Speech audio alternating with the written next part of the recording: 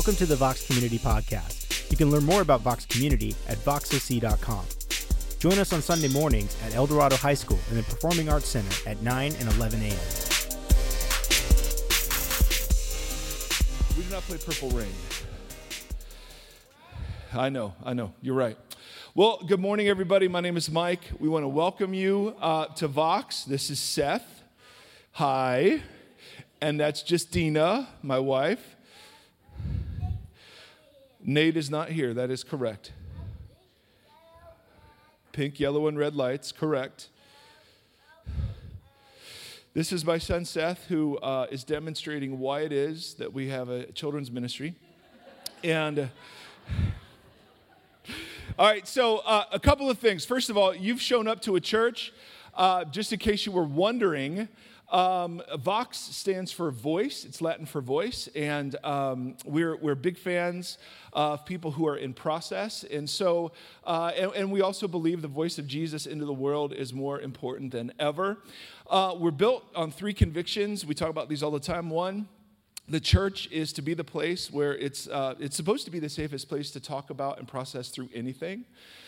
Secondly, the church is to be the place where the next generation gets specifically and intentionally invested in. And thirdly, the posture of the church to the world is one of service and love, one of sitting in judgment of it. And so we embody these convictions in the way that we actually do our service. We're going to start with some Q&A. Valerie's going to share a bit of her story. And we've got, for the first time ever, we actually have announcements. I know, it's never happened before because we don't do much. So just be ready, all right? If you're new, the website you need to know is voxoc.com. That will tell you more about us, and we'll give you the following information. First, this Wednesday, we're having something called a New to Vox dinner over at our house. Seth Erie will be there. We feed you. We talk a bit about what we're trying to do and why we started this whole thing. It's over at our place, but I think there's a limit on how many people can come at once. So if you go to voxoc.com, you can sign up for that. That's this Wednesday. Secondly, mark your calendars for something we're calling Cinco de Marzo right here, because May is too far away. So, yep. So what we're going to do is we're going to have a Mexican fiesta the 5th of March. Out on the front lawn, the word is David Robles is going to dress up as a piñata, and we're hoping food, games, and hangout. Can you get any more compelling than that, ladies and gentlemen? You cannot. Bounce houses for the kids, but that's weather permitting, of course. Goodbye, Mama. I love you. Goodbye, Seth Erie. I love you too. I know he's trying to get to the drums. That's what he's angling for, ladies and gentlemen. He's got his eye on the drums now. So mark your calendars. The third thing that I need to let you know about is that we are starting something called Table Fellowships. We announced this last week. This is the big reason you need to go to the website. Table Fellowships are not small groups. They're not Bible studies. They're literally groups of people who get together over meals. And it's that simple. The reason we call it Table Fellowship is because this is one of the most distinctive things about the ministry of Jesus. That Jesus ate and shared meals with people that weren't like him. And in fact, he got pinged pretty hard and criticized because of the scandalous people that he would eat with. So we went over this last week. Table fellowship for us is the central image that we build our church on. And so we celebrate it. The Eucharist is a beautiful symbol of Jesus' sacrifice and invitation. We extend its symbolism in table fellowship as a reminder that Jesus had no hesitation to eat and drink with anyone next. Table fellowship at Vox is expressed three ways. First way, corporately on Sundays, where we take the Eucharist every week. That table fellowship, when we all line up and walk up together as people whose primary identifier now is of one that's radically reshaped by Jesus. We take the bread and the cup together. We think that is so unbelievably important in these days. Then, the table fellowship we're talking about are community tables. Now, community tables are when Vox people open up their homes to other Vox people, all right, and their friends. That's what we're starting in March. March, April, and May, we're going to do these. You can go on our website. We have 2 in Brea, 1 in Placentia, 1 Fullerton, 1 somewhere else. We have one very specifically for 16 to 26-year-olds. And so make sure you sign up for that one. We're asking that you sign up. We're offering 2 a month, but we're asking that you would sign up for just one of those 2, just so we have enough room for everybody to go through. So, and there's utterly no agenda to this. The third thing that we hope for Table Fellowship, is this making sense, by the way? I'm trying to rush through it. So we celebrate it corporately. We want to celebrate it in our community. But ultimately, we want to celebrate it in a way where we open up our own homes and our own tables for people. Next. There's been a video that's been circulating around on Facebook. For those of kids, Facebook is this thing your parents use. I don't know if you've ever heard of it. Andy, go ahead and fire up this. We saw this video. Oh, okay, you want me to do this first? Okay. Nope, we're doing the video. Here we go. Nope, video.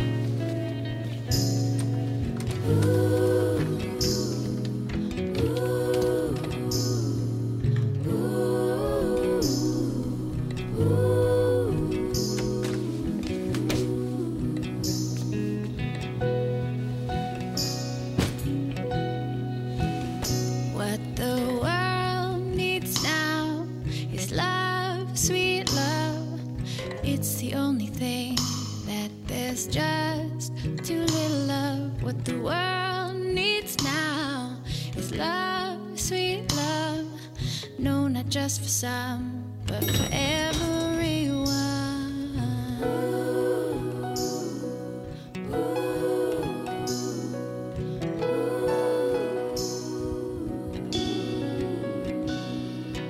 Lord, we don't need another mountain. There's mountains and hillsides enough to climb. There are oceans and rivers enough to cross, enough to last until the end of time, until the end of time. The world needs now is love, sweet love. It's the only thing. So our table fellowships will be that beautiful and that glorious, absolutely. But we saw that and we were like, you know what? That's a beautiful picture. We have this kind of cheesy thing we say. We believe kitchen tables can change the world. Our dining room tables can change the world. And this is what we mean. The thing that was so significant is that Jesus ate with people. And so the lost art of conversation over food is something we're trying to recapture. So we do that corporately. We're going to launch the community table fellowships. You can start signing up today, voxoc.com. But the goal is that some of you would be so inspired by this that you actually open up your homes or your apartment buildings or your dorms for the people in your sphere of influence, not just people in the Vox community. So that's happening today. Now, we also take questions. We've been talking about hell a lot, and it's Valentine's Day, and so February just seems like a good time to talk about hell. And so we get texted in questions, and they get increasingly intense and long, and I'm so behind. I'm so sorry. Let's try to talk about a few of them. Number one, have you ever worn pants other than Mother's Day? You know, not really. I mean, why would you hide these legs? Number two, well, hi, Mom. All right, number three. Was that Nate? All right, well, hi, Mike. Great job. I keep wondering, though, who would play you in an SNL skit? The Rock, obviously. 2 weeks ago, before the Samaritan sermon, you opened with the statement that you were going to use a plain reading of Scripture. Trigger warning. Please say more about what you mean. Sometimes I've seen this associated with literalism. Thanks. All right, so a couple of thoughts. Number one, we never want to read the Bible literally. We want to read the Bible literarily. And there is a huge difference. Literarily means that we read the Bible according to the kind of literature it is. So we read historical narrative differently than we read Proverbs.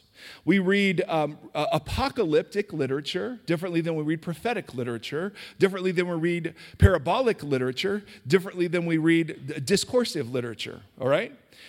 So the problem with a lot of Bible reading is it flattens actually the text. It just goes straight through the Bible and says, what does this mean to me? Without any awareness or context of background, of language, of 2,000 years of history that have gone by, right? And so I get what you're saying. I think I'd use that phrase, the plain reading. I didn't mean to use it because the plain reading of Scripture has justified slavery and the oppression of women and all sorts of things. What I was meaning is, when we were talking about immigration, the obvious meaning of so many of the texts is that the heart of God towards the foreigner and the outcast is so overwhelming that we should be talked away from that. We should start there and be talked away from it rather than start with safety and security and have to be talked into compassion. Next, is someone's acceptance into the new city only determined during their time on earth? Is there ever a chance for their lot to be changed? Ooh. I don't know. I don't have the foggiest idea. I mean, on the one hand, you have pictures of the Bible that seem like you die once, then there's judgment. And then on the other hand, you have things like every knee will bow and every tongue will confess. And I haven't the foggiest idea.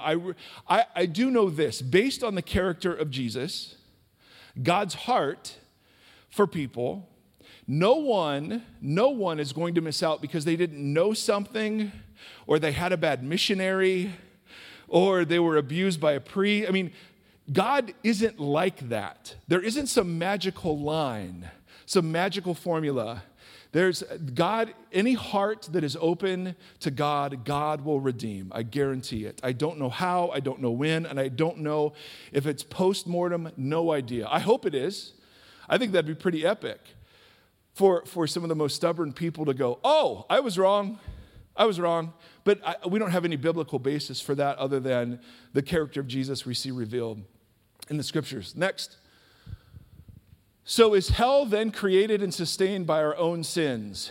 Oh man, this goes back to last week. So if you're new to our community, we've been talking about the idea of judgment and that it actually turns out to be good news, and it's surprising. Yes and no. There are hints that hell was created not for human rebellion, but because of angelic rebellion. So you could say that it was human and angelic rebellion that created hell and sustains its power in the world today. That would be, I think, a fair statement. Next.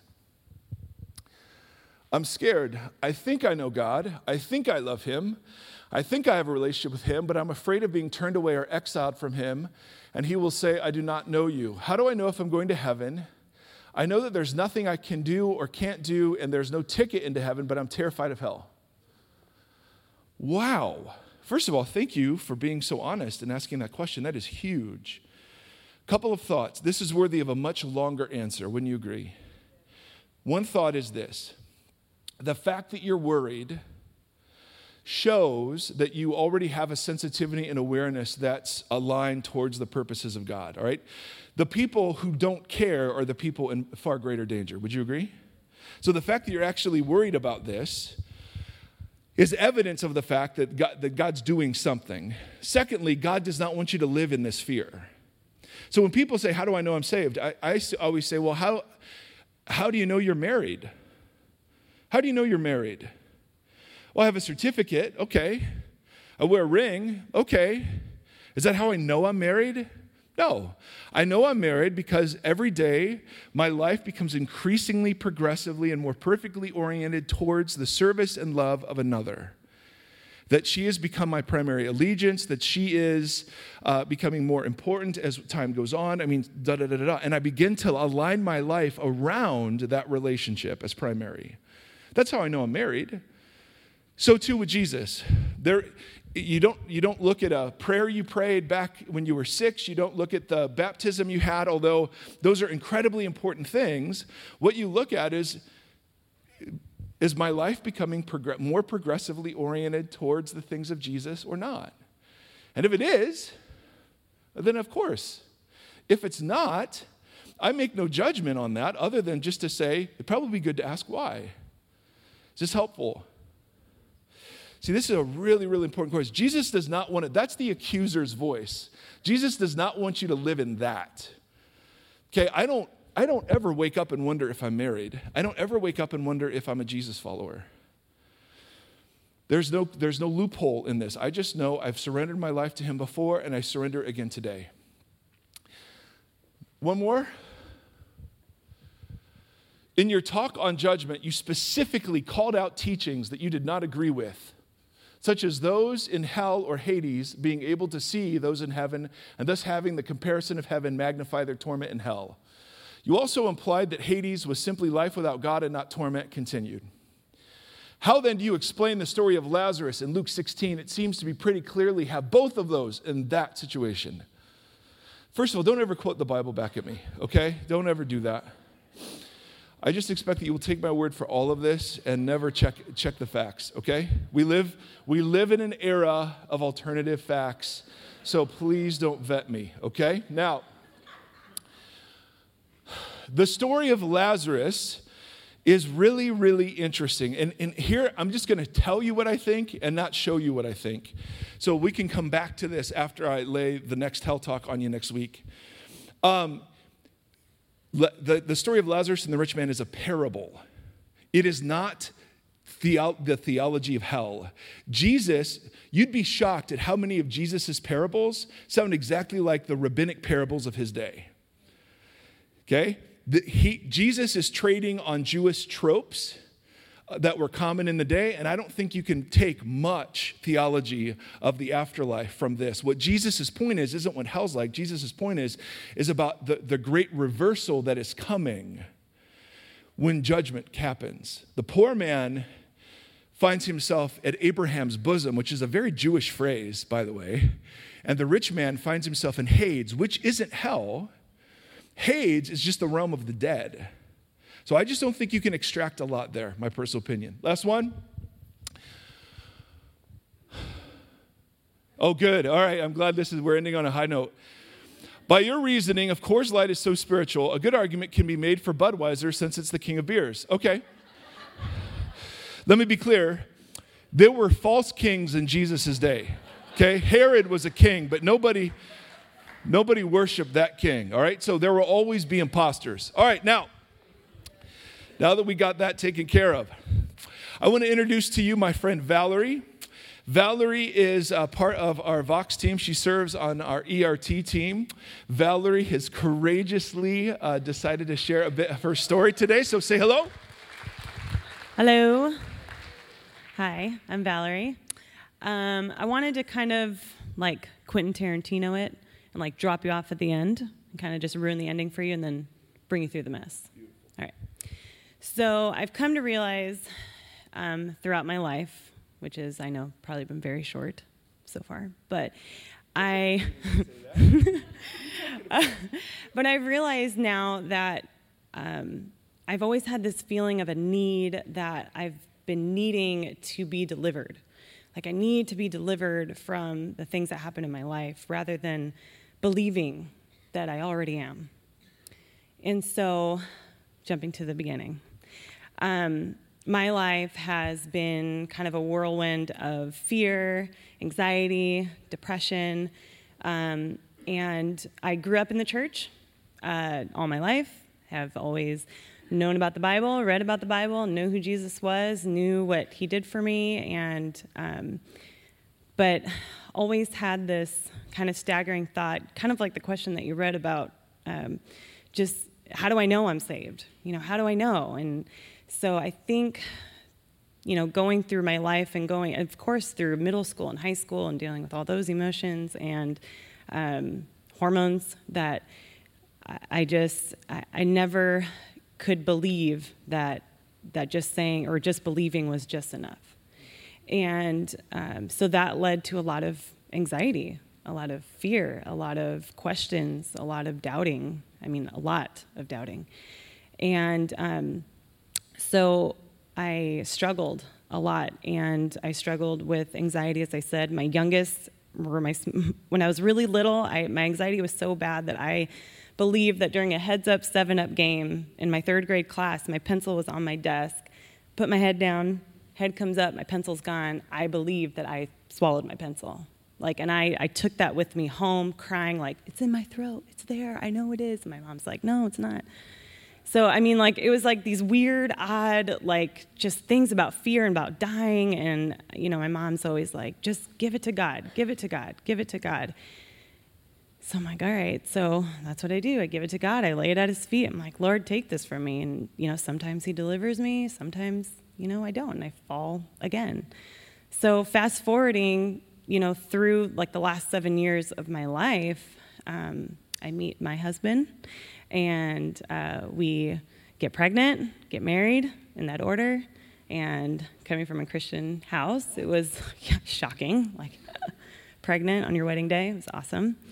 And going through postpartum depression with my son and having to deal just with those emotions of being a new mom and just not feeling like I was perfect at being a mother and that I should already know how to do everything, and I was doing everything wrong, and so dealing with that, and then trying again for another baby, going through a few miscarriages and rolling down that hill again of depression and substance abuse and feelings and thoughts of suicide, and again never having told anybody because I was scared. I'm a Christian. People don't, Christians don't feel this way, or at least the Christians I hang out with. We don't openly talk about stuff like that. We don't talk about how hard life is and how, you have thoughts of not being here on earth anymore because you can't do it. You can't hack it. And so dealing with that and then getting pregnant with my second child. And that was great, and having a wonderful birth with her, and then not having any postpartum depression, which was amazing after that.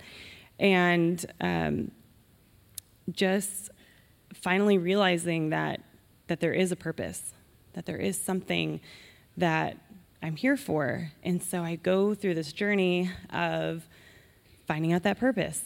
And it started with not just knowing, eliminating knowing and studying and doing all these things and just focusing on believing and trust. And that was hard. It still is hard. Every day I'm struggling with believing and trusting. And so I'd like to say it gets better, but, it's just a day-by-day, moment-by-moment basis.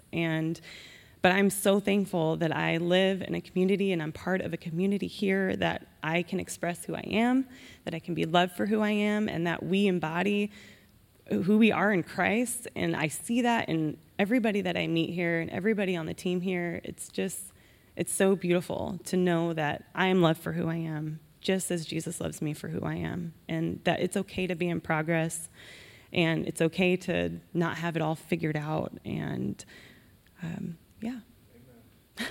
That was awesome. Okay. Huh? So we can have that back. Thank you. So we love those stories just because they speak for so many of us. Wouldn't you agree? Sometimes it just is a daily slog. And do we think Jesus is worth it? Of course. Do we think following Jesus is hard? Mm-hmm. And there are days when it's harder than others. And so we think that's a beautiful thing. I want to pray, and then this is Izzy. If you've never met Izzy, Izzy is wonderful. She's going to lead us. As always, we try to balance two things when we sing. We don't just sing because we don't have anything else to do. We sing because these are declarations of allegiance. These are prayers put to music. This is the reorienting of our imaginations and our words around the truth of who God is. And so we think this is important stuff. We also realize that not everybody loves the hype of let's stand and clap and turn around and da-da-da. And so we give you great permission to sit. But we would love, if you're a Jesus follower, to engage, regardless of what your body's doing. Sometimes your body leads your engagement, and so if you want to stand. Otherwise, we do this not just to fill space. This is something that we do that's incredibly important. So let me pray, and Izzy will take it from here. God, we bless you and we love you. We're so grateful that you don't give up on us. We're so grateful that the real answer to I don't know if I'm rescued, I don't know if I'm delivered, is about how beautiful and good you are, and that you are relentless in your pursuit of us, and that we give ourselves entirely too much credit in terms of our ability to run. And so, God, we want to be soaked again in the truth of who you are and what you've done. And to that end, God, come fill this space with the power of your Spirit, and allow us to be renewed and to remember. We bless you and we love you. Amen. You got to differentiate your looks. The look that says, stay back, and the look that says, it's true. It's true. All right, we're running so late today, my brothers and sisters, but that is irrelevant except for children's workers. Am I right? We're good. We're good. So I want to remind you, so we've got a guest teacher in the house. Her name is Carrie Garcia, street name Alex Scott, and you'll explain. She is the guest of honor on our Vox podcast. It's going to be released later tonight, tomorrow. She leads something called the Freedom Movement, which is incredible. Her story is gut-wrenching and amazing, and so we wanted to have all of that context out there so that you could check out her background, but we just have been looking for a reason to have her come and share, and this was a date she had available, and so we said, let's go. I want to remind you, after she's done, that does not mean the service is over. We think the most important stuff happens after the teaching. That's where we go to the Eucharist and approach the table, and we take the bread and the cup together. Our gluten-free people join together around that table right there. We come and bring the things that are on our heart and the things that we want prayed for. And so we have these little boards where you write down your prayer requests and you scroll it kind of up and stick it in one of those. And we've literally had dozens and dozens and dozens of these. Our prayer teams are exhausted, but we're so honored to do it. People practice the discipline of generosity. We have some of the most generous folks in Orange County sitting in these seats. And if that's you, if that's something you're growing into, there are participation boxes around the room. And then if you'd like someone to pray for you now, at the end of the service, there'll be folks over kind of in that cubby behind the gluten-free area to pray for you. Otherwise, you can write a prayer request and we'll be praying for you throughout the week. But I'm done. This is Carrie. Say hello. Say hello. It's Carrie. She needs a music stand. I'm going to just grab it. No, you need a music stand. You got it for me? Good. That's what kind of church I'm in. Help me out. Show them what you need the stand for. For my notes. Yeah, show them the notes. One page in tiny handwriting. You know why? Because they gave me 25 minutes. That's right. Don't give a speaker 25 minutes and tell me that I have to fill a page, 2 or 3 pages, because we'll be here all day, and I'll preach all day. No problem. Fearless. Yeah. It's my turn. Man, stage hog. Hi, guys. First of all, I love preaching at churches. It's not something I get to do a lot. I get to do it some, but I get to do a lot of conferences and stuff, and conferences tend to run at nighttime or later in the day. So all y'all that are here at 9 o'clock in the morning, I just power props to you. I don't do mornings. People say when you get older, mornings get no, it's never easier. I hate it every time. But I'm here and I've been up since a really long time this morning, and I've had lots of caffeine and I got 20 minutes. So we're gonna try to make this all happen. Thank you. It's the one woman that's awake. I want to give you a little bit of background about myself in 30 seconds or less. I'm one of 7, pastor's kid, oldest. I have these 3 brothers, and my 3 brothers are gigantic human beings. They are 6'2", most of them. They'll all say they're 6'2", but there's one that's a little shorter, and he's like super buff this way because he's compensating for this way.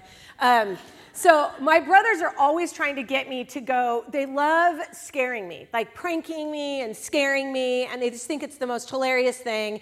And they love trying to get me to go to the haunted houses, and I don't like that stuff. I don't like being scared. I don't like haunted houses. And I know this may seem weird, but I'm like, the devil's up in this place, and I'm not feeling that.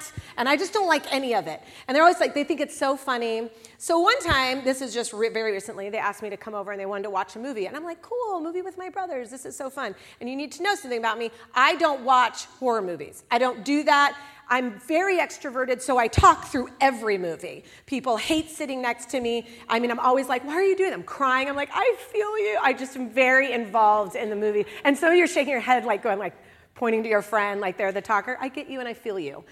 When I go to watch a scary movie, the whole time I'm just like, oh no, oh God, Lord Jesus, right? So I'm screaming, freaking out. Well, they think it's going to be funny to have me watch this scary movie. So this is what happens, and the tables turn really quickly on them. My brothers, being gigantic human beings, and everyone knows they're gigantic human beings. I mean, they're the guys that take the photo, and like, I don't know how they do it, but they always like try to make their neck a triangle. You know those guys? That's my brothers. So they're always like in every picture, and I'm like, you know, and they're super cool, and I'm not. So we go and we watch this movie, and it's about, I don't know, this ventriloquist doll thing, and there's a boy living in the walls, and I don't even know. It's creepy and it's weird. It's so odd. But I am freaking out watching this movie. And it's not even that scary. It's not even like, I mean, it's the most oddest, weirdest movie, but people jump out. So I'm screaming at the top of my lungs, like, ah! Like just screaming and screaming. And my brothers have to go, like, people are going to think we're hurting you. Like, we're known in this neighborhood for our muscles. It's a thing we've been working on. People are going to think I'm hurting you. They have to go and shut the windows. And finally, they just turned it off. No longer was it fun anymore to scare me. I was embarrassing them.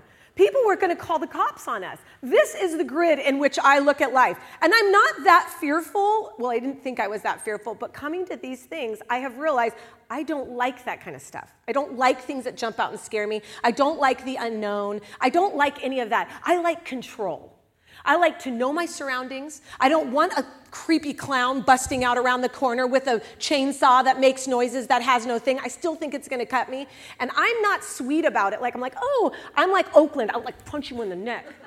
Like, that's the thing is when my brothers try to scare me, they come around the corner and I'm like, Jesse! And he's like, oh, Carrie. And they think it's so funny. They snap it. It's just awful. They boomerang me like 20 to like punch them. So it's this like weird punch thing. I looked through I was kind of like thinking out what I want to share with you in 25 minutes. And I was kind of just praying about, like, God, what do you want for Vox? What do you want for these people? What do you have to say? What do you have to say to them? And I was praying, and I was just really thinking, I was like, I just want to share with you kind of the one thing that I have learned that has kept me back from being who I'm supposed to be and called to be. And I feel like if I could just share with you that one thing, maybe, just maybe, you would link arms with me and we would just feel less alone in this whole thing called life. I look back kind of on the course of my life and, you know, being a pastor's kid and stuff, that looked really well and really good on the outside, but on the inside, we were really good at keeping secrets. We looked the part. You see, not only are my brothers buff, but my dad is too. Kind of like Mike. So, you know, big like Mike, big guy. Really handsome, my mom's beautiful, we all had it put together, but the reality is on the inside, that was a show. We did love each other, but it was really dysfunctional. My mom struggled with eating disorder and mental illness our whole life, and we kept that secret really tight and under wraps. And so for me, in my house and growing up, I had this need to be seen. Because when you were raised with someone who struggles to be able to love herself, she has very little capacity to love you and to take care of you. And my dad, who just so desperately wanted things to be okay, dove into ministry, and all I saw was when you perform and you're on stage, that's where you'll receive love and acceptance. And this played itself out in my life just really negatively. We got into drugs, and that's a whole story, and we don't have a big, long time, but I want to tell you about 2 times in my life where I experienced life-changing decision-making moments. See, I always prided myself as a kid that I was not fearful.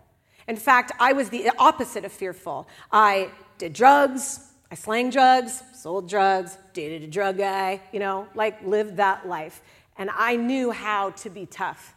I knew how to take care of myself. No one would ever ignore me, ever again. If I'm going to be ignored in my house, I'll never be ignored outside of my house. What I realized, though, is that it wasn't my anger fueling me. It was my fear.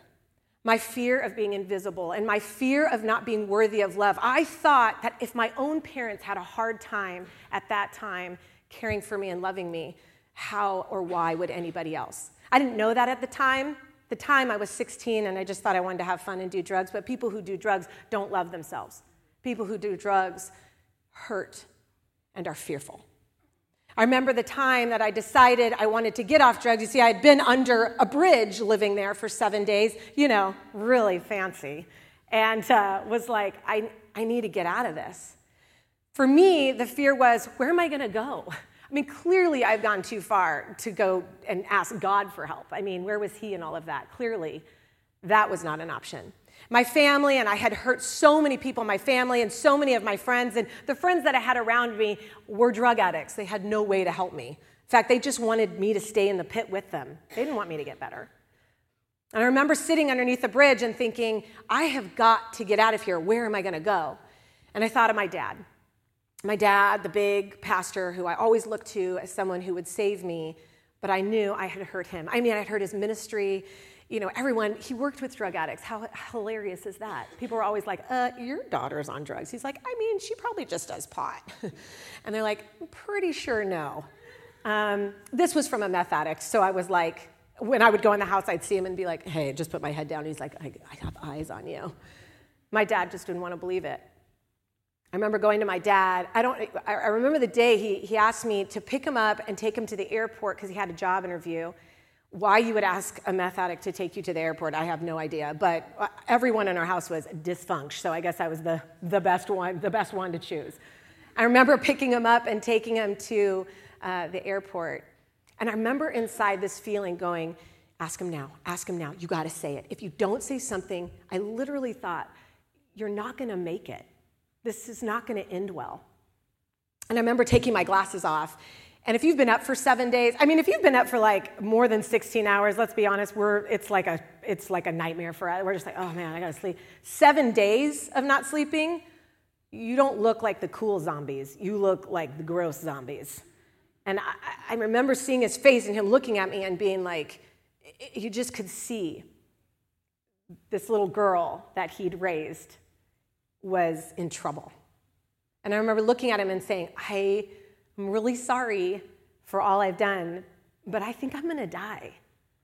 And he just looked at me, and I was like waiting for it. You're just like, just give it to me. Just tell me all the reasons why I'm bad, and I'm grounded forever. Even though I was 19, I'll be grounded. It's fine. And I was just waiting for it. You've hurt my family. You've hurt my ministry. You've hurt my testimony. Blah, blah, blah. None of that. It was just, I love you. I'm never going to let you fall again.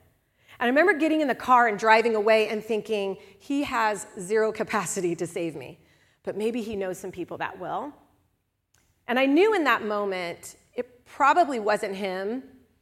It was probably, and there was like this little thing in my heart that was saying, hey, your dad loves you, but I love you more. And I didn't really understand the voice of God at that time. Like it was just really, really far away. But there was this little flicker of hope in me that maybe things are going to get better. And that's deep back in my past. I got off drugs, and after I got off drugs, things were going well, and I got married, and that was awesome, and we went straight into ministry because healthy people go into ministry. And so I went right into ministry. I was like, this is going to be great. We're going to serve together, and we're going to perform, and we're going to pretend like we love, we're going to act like we're going to love Jesus. But the reality is I didn't deal with why I did drugs in the first place. I never dealt with what I was really fearing. I didn't deal with my inside person. I just cleaned up my outside person. And the reality was I wasn't cleaned up at all. And I remember finding myself 3 years into my marriage, hopeless and lost and angry, and to be honest with you, extremely fearful. Is this the life I have to live? Is this what I have to be in for the rest of my life? I can't fake it anymore. And then I did the thing that I thought I would never do. And I stepped outside of my marriage into the arms of somebody else. You see, when you don't know Jesus and you do bad things, it's okay. There's a lot of grace for that. When you know Jesus and you do bad things, oh, we're going to need some time. We're going to jump through some hoops. You need to do some lots of prayers. There's a couple of we'll just throw some Hail Marys in there just for, good measure. And I got to the point of my life, and this was like the crux of my life. Everything was gone. My husband was gone. My friends were gone. The church was gone. Ministry was gone. And a lot of that stuff needed to go because it just needed to sit with me. The problem was I wasn't dealing with the fear. I wasn't dealing with the core of what was really going on. And I sat in a lonely apartment and thought, I am just done. And I got in my car and I went to a stop sign and there was a bus coming and I go, this is it. And I had it all planned out. This will be it. And the fear and the lies that played in my mind were so real and so powerful. You think that would never happen to me? I don't think that. Really? It says in 1 John 4:18, and that'll be on the screen, but I have it here in my notes. It says, there's no fear in love, but perfect love casts out fear. And that's a great part of that, but I want you to hear this. For fear has to do with punishment, and whoever fears has not been perfected in love. I have people all the time go, how do you even know if you're walking in fear? Bottom line is, there's a couple of things you can know. Do you constantly punish yourself? You see, when I discipline my daughter, because she needs it the most, she's a little liar. I love her, but she lies a lot. I said, Roma, you can't lie. She's like, why? You don't know. I'm like, because you're good. I don't know why. Just don't lie. Of course she can't lie because lie grows itself and becomes bondage for her. So I disciple her. I discipline her and teach her towards the future. I disciple her to train her you don't want to live in lies because it creates bondage for your life. But punishment always looks to the shame and the sin, the actual event, and it just sits on it. And there's no hope and there's no future in it. When you're living in fear, that tape that plays is, remember what you did? What would it look like if people really knew who you were? And that tape just keeps playing. And we think in our minds that it doesn't have power, but I'm going to tell you right now, if you don't get a hold of this and allow God's perfect love to enter into that punishment that is from the enemy, it will destroy you. There's two stories in the Bible. There's one of the prodigal son, which is not up in here, so don't even look for it, tech people. In Luke 15, there's the prodigal son. If you haven't heard it, you should go read it. Luke 15, it's a great story. Briefly, this kid gets his inheritance from his dad. Sweet, I'm going to go live the high life, man. I'm going to go party and do all this stuff. And he lives it out, runs out of money, becomes a total nuthead, just sitting all of a sudden he's with pigs in slop. And there's a moment in his life where he goes, maybe life is better back at my dad's house. I know exactly what he was feeling when he was sitting in the pig slop. I was living under a bridge. And in my mind, I thought, there's no way. And the conflict between the two, punishment just kept playing over me. You don't deserve a better life. You don't deserve the love that you want. I know what he was feeling. The end of the story is he's welcome and accepted by his dad, which is ultimately the Father in heaven. There's another story of David, King David. He loves Jesus, loves God, man after God's own heart. He's on top of a roof, looks over, Bathsheba, bathing. Poor David. That's a rough go when you're seeing a lady bathing on the thing. I just feel like that's a rough go. But he sees her, wants her, naturally. I don't know how that all worked out, but I'm sure glad I don't bathe on a roof because that would be a scene. But he was looking at her, seeing her, wants her, has her, gets her pregnant. Crap. His best friend Uriah is out literally defending his kingdom. Pulls Uriah back because he wants to save, what we've got going on here because the fear is just too much. What are people going to think? This is going to ruin me. Hey, Uriah, I'm so glad what you're doing. Go sleep with your wife because you've done a good job, buddy. Maybe you'll get her pregnant. Oh, you got her pregnant? Congratulations. Covering up. Uriah, honorable, lays in front of King David's house, laying there. You know what? I have got men on the front lines. I won't do it. This is a good man, Uriah. I'm not going to do it.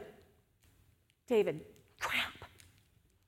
He goes, okay, Uriah, go back, and orchestrates his best friend's murder. You think fear doesn't have control in the decisions we make? Think again. How you doing? When you know that you're walking in fear, you know that when you're walking in the fear that leads to punishment, you know that the enemy has control over your mind.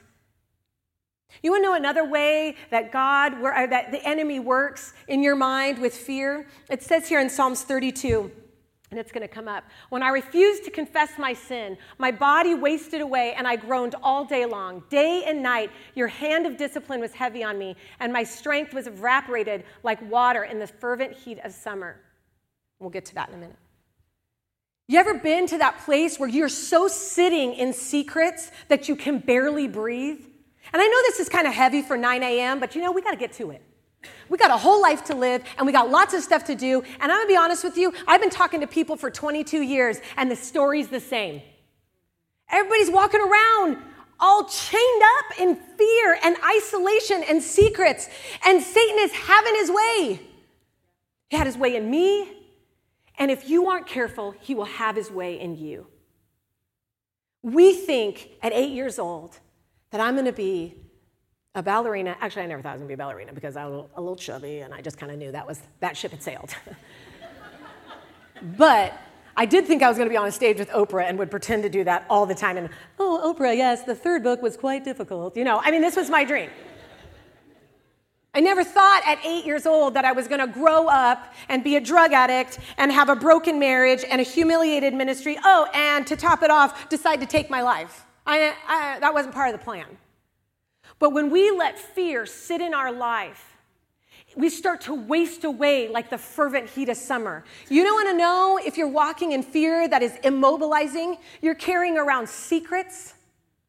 You're punishing yourself and looking to the crime rather than looking to the redemption of the healer that brings life. You want to know if you're walking in fear? You become isolated and an island. You come into church here, hi friend. Oh, hey girl, looking good. Hey George, good job today on the sound. And you are sitting in the seat and nobody knows what you got going on. This is not living. I had to make a decision that day when I was sitting at the stop sign. You see, I didn't feel like God could save me. But he spoke to my heart and he said, Carrie, I've seen you and I know you. And if you trust me, I do have a plan for you. Then it was my turn. God is not a helicopter God. He's not going to come and just take you out. That's not how it works. You have to choose to turn the car around. You have to choose it. And then it's a lot of hard work. Being honest is hard. Getting real is hard. Moving on from your little island of isolation, it's hard. It's really hard. But I will tell you, when I turned the car around, there was this little seed of hope. Maybe, just maybe, what you said in your word is true. I'm going to give you a shot. And I did. And for 2 years, I sat in a therapist's office, digging through my junk. And then I moved from a therapist's office to a table with other people who wanted to say this, me too.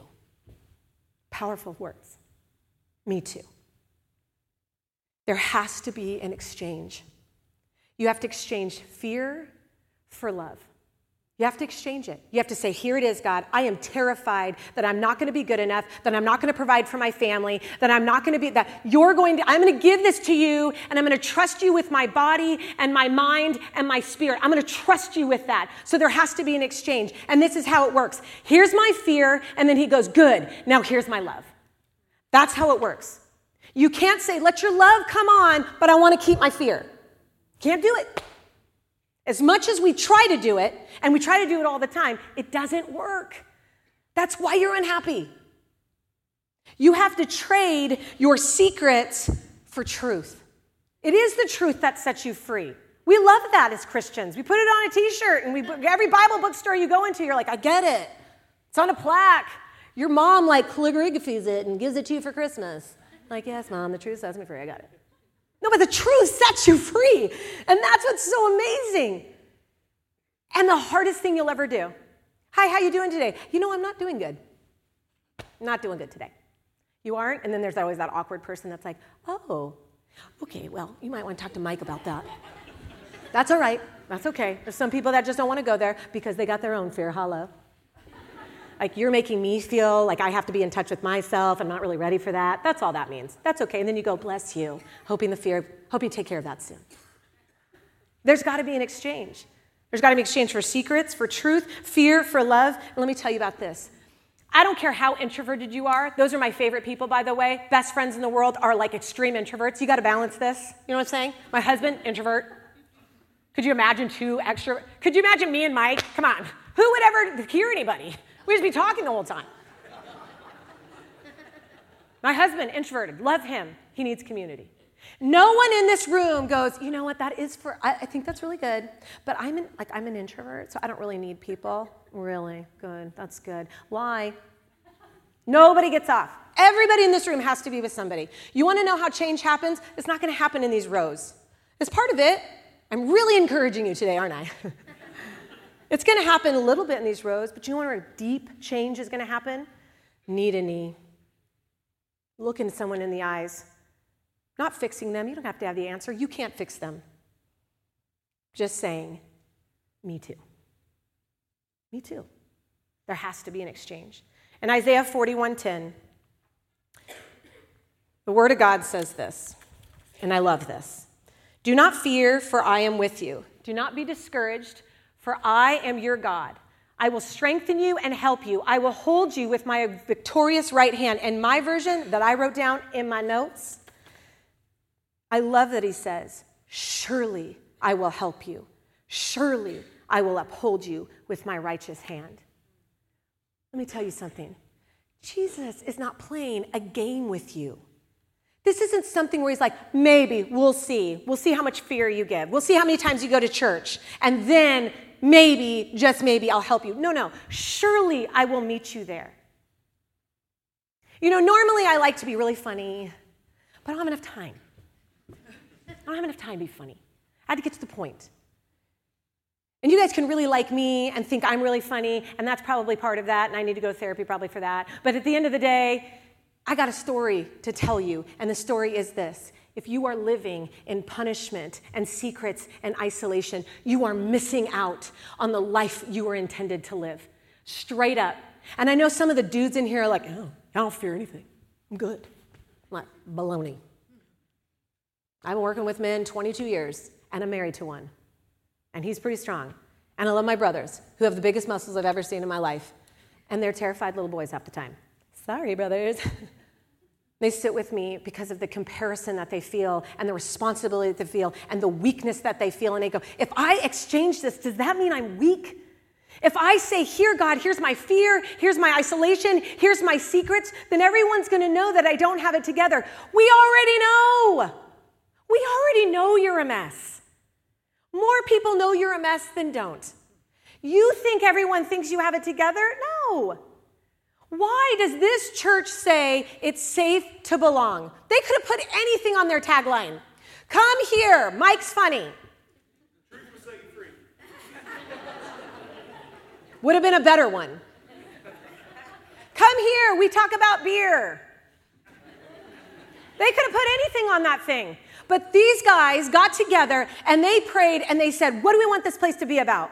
And they said, safe to belong. Why?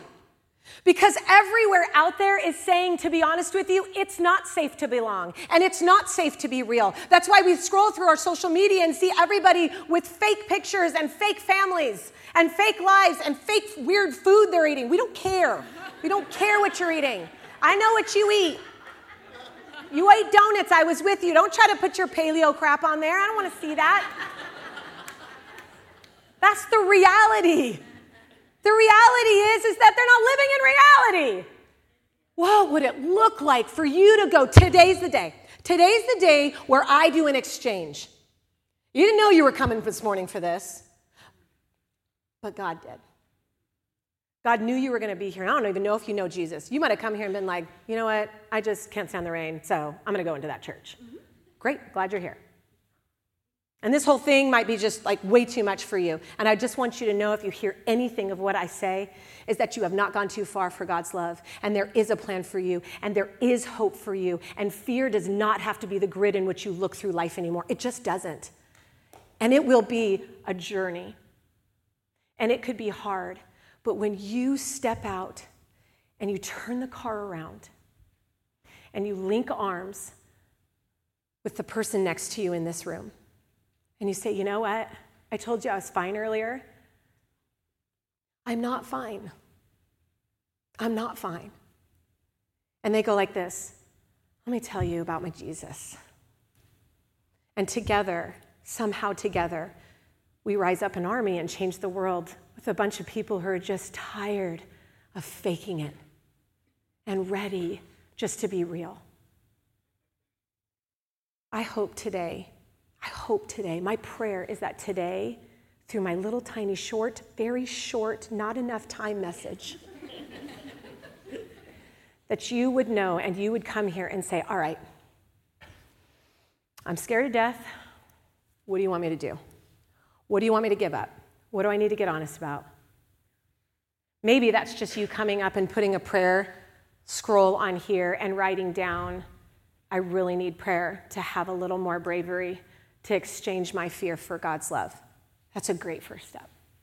That's a great first step. You being here today is a great first step. Don't let it be your last. Don't let it be your last step. Surely I will help you. Surely I will uphold you with my right hand.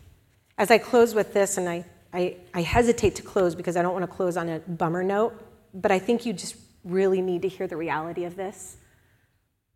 My beautiful mom, who I love very much, lived 50 years sitting in the front row as a pastor's wife. And she believed lie after lie, punishment, secrets, and isolation she wore as a robe for 50 years. The reality is if you let fear determine your life, it will become the grid in which you look through life, and it will take you to the point of death. You might not die physically, but if we're being honest, some of us sitting here feel like a shell of a person. We feel like our inside person cannot match our outside person, and it's such a fake, and it's such a burden to carry, and we're just dying on the inside. My mom could not hear that. You see, the enemy is hell-bent on taking you out. Don't mistake it. Don't think he's kind of mean or kind of nagging. No, he wants you isolated and stuck, and if possible, he wants you taken out. And that's what happened to her. Nobody at 8 thinks they're going to grow up and take their own life. Nobody does.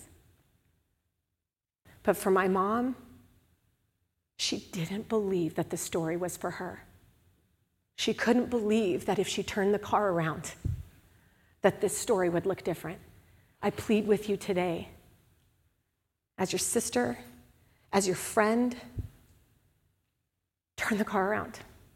You're worth fighting for, and you're loved, and you are safe to belong.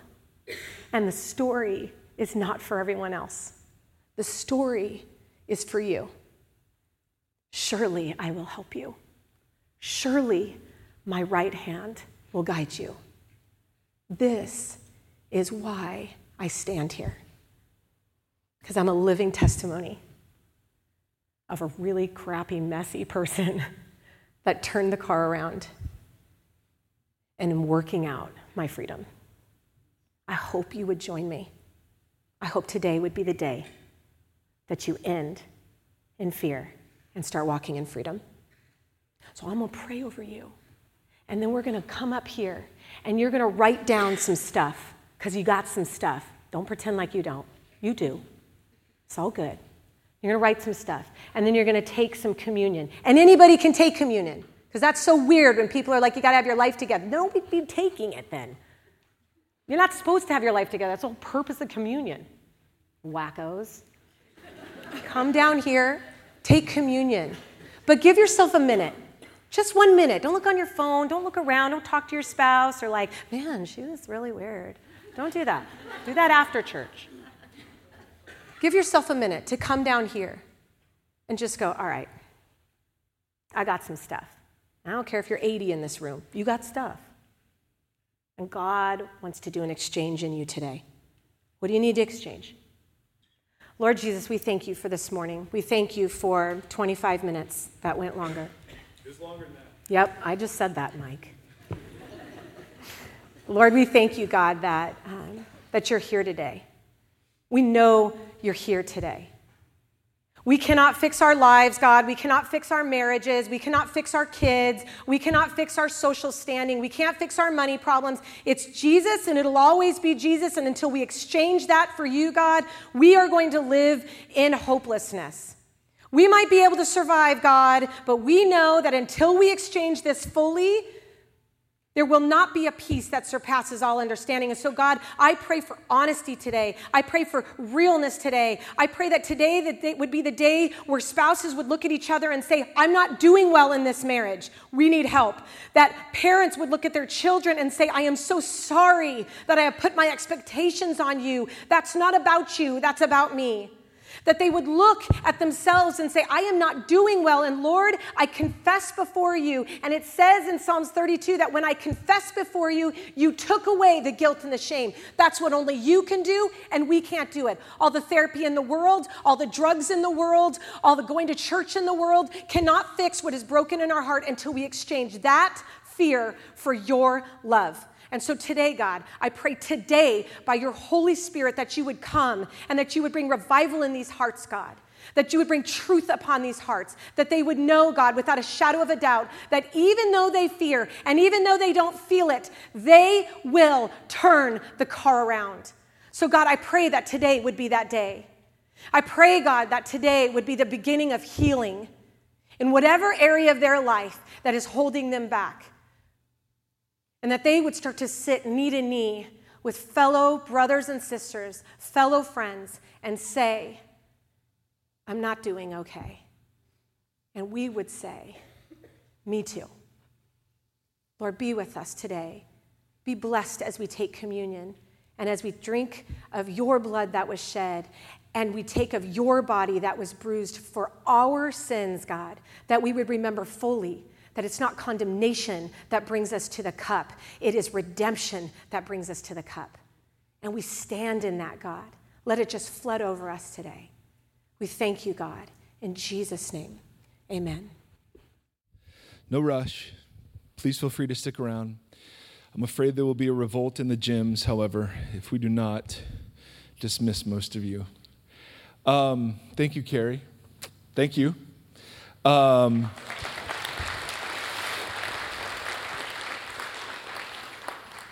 Yeah, there's something so powerful about being reminded of the freedom that comes from walking in the truth. So what I want to do is I just want you to stand up, if you would, right where you are. And again, please don't rush. I see some of you with tears in your eyes. I see some of you just wrestling with stuff. Please do not rush. You're more than welcome just to sit and to stay. But I want to bless us as we go. I want to remind you that one of the ways we do the knee-to-knee thing is table fellowship. And couldn't happen at a better time for our community. And so go online and check that out if you would. Sign up sometime this week. May the Lord bless you and keep you. May the Lord shine his face upon you and be gracious to you. May the Lord lift up his countenance to you. And may he give you peace in these days. Blessings to you, my brothers and my sisters. It is always such a joy to be with you. And we'll continue next week on the journey, all right? Bye, my friends. Thanks for listening to the Vox Community Podcast. You can join us on Facebook at facebook.com/VoxCommunity. Participate in the Vox community at voxoc.com/participate.